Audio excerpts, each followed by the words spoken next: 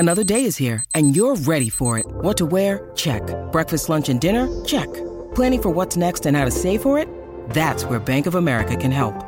For your financial to-dos, Bank of America has experts ready to help get you closer to your goals. Get started at one of our local financial centers or 24/7 in our mobile banking app. Find a location near you at bankofamerica.com/talktous. What would you like the power to do? Mobile banking requires downloading the app and is only available for select devices. Message and data rates may apply. Bank of America N.A., member FDIC.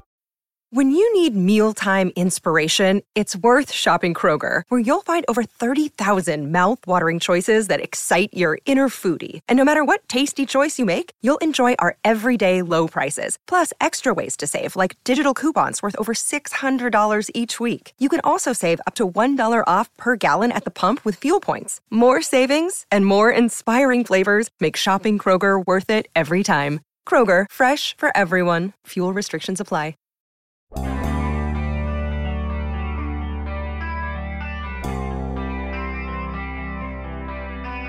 Every once in a great while, I will allow myself to get a little bit optimistic, just a little bit, about this offense. And then I remember that Matt Canada's still here. Good morning to you. Good Tuesday morning. I'm Dejan Kovacevic of DK Pittsburgh Sports. This is Daily Shot of Steelers. It comes your way bright and early every weekday if you're into hockey and or baseball.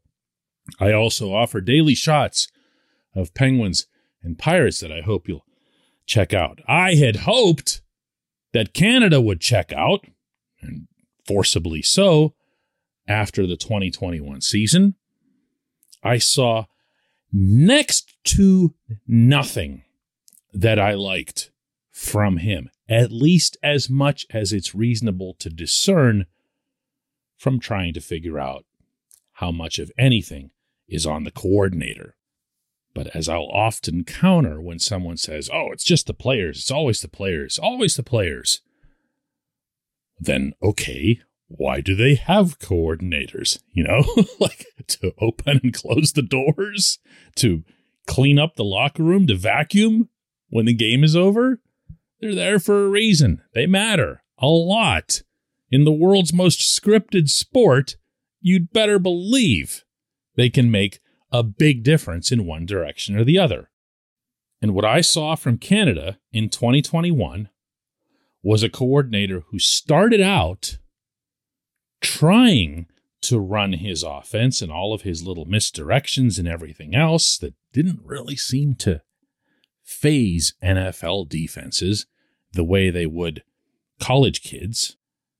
I saw him unable to make an impact with the offensive line that he had. And once more, it's difficult to say which one is which and how much of that goes to Adrian Clem, how much of that goes to Kevin Colbert and Mike Tomlin for not having even gotten the many offensive linemen.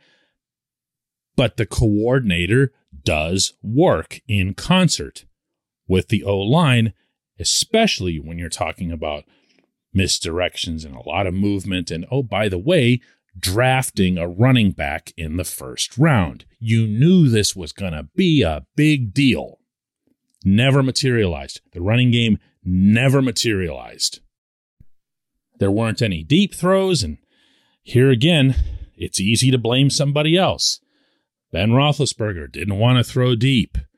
Okay, then somebody explain what happened in Minneapolis when Ben did throw deep and to great effect.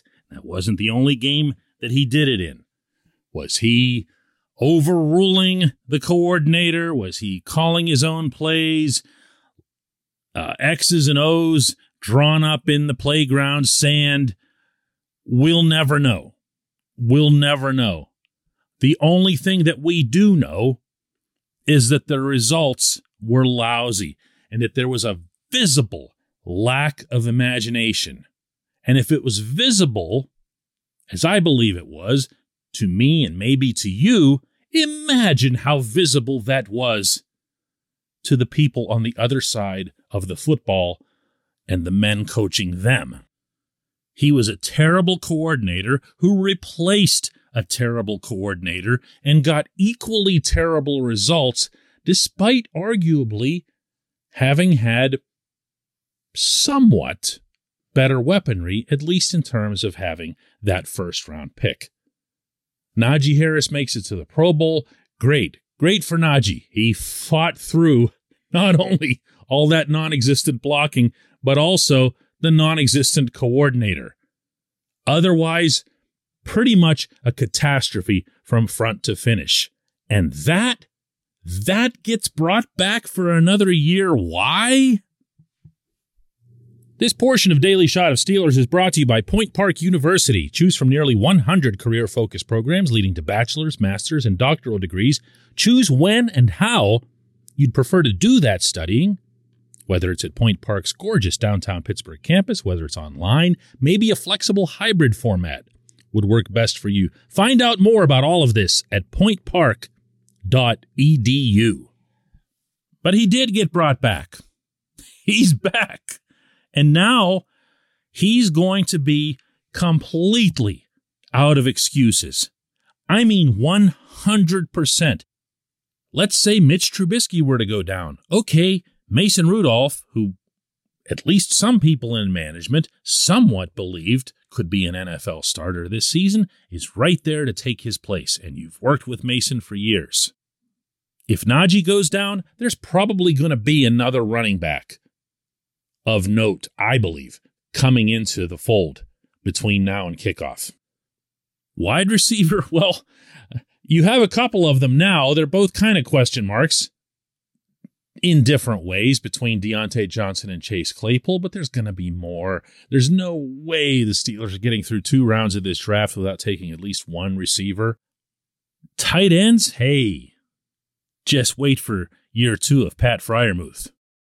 What am I missing? What could be the excuse? What could it be this time that would justify bringing him back for another year, or for that matter, even having him finish out the coming year? I can't make this point strongly enough. There should be no leash for this particular coach in this setting. All that lack of imagination, all that lack of awareness of what makes an NFL offense successful versus one at the University of Maryland, that's got to end. That's got to be over, like with Game 1. There's a big part of me that wishes that Brian Flores was actually brought in as an offensive mastermind instead of one on the other side of the ball. Don't get me wrong, it's great having Flores on the staff.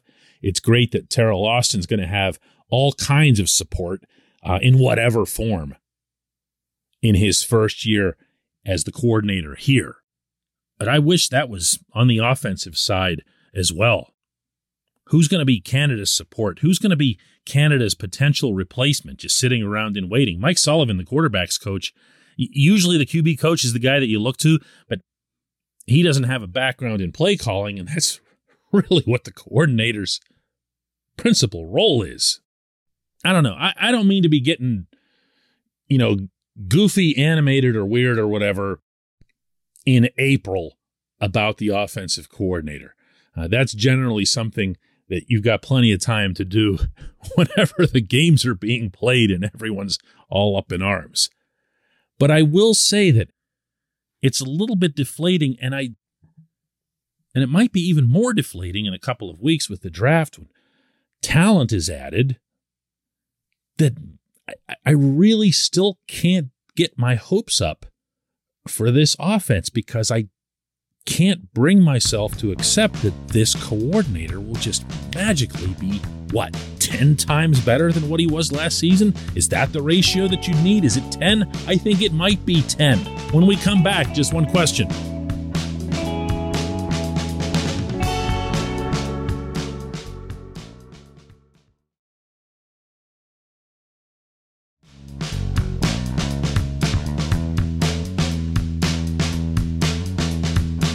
Welcome back. Time for J1Q, and today's is brought to you by our friends at Mike's Beer Bar over on the North Shore, right on Federal Street across from PNC Park. And yes, they're wide open and eager for your business, whether there's baseball and football going on over there or not.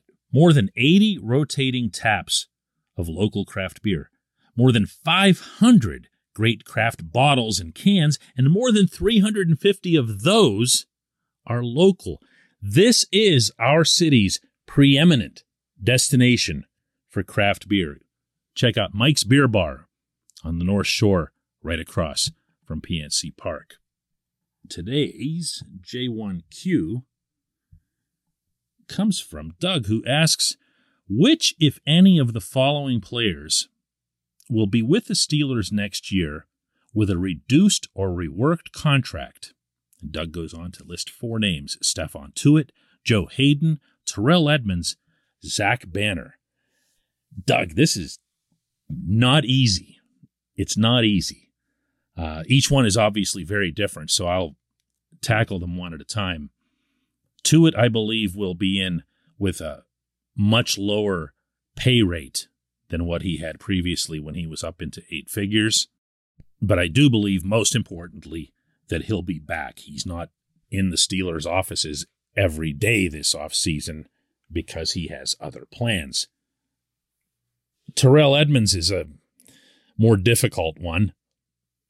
It's going to depend, I believe, on what ends up unfolding with Tyrann Mathieu, whether Mathieu gets the money that he's seeking from some other team, whether he comes down to whatever it is that the Steelers are offering.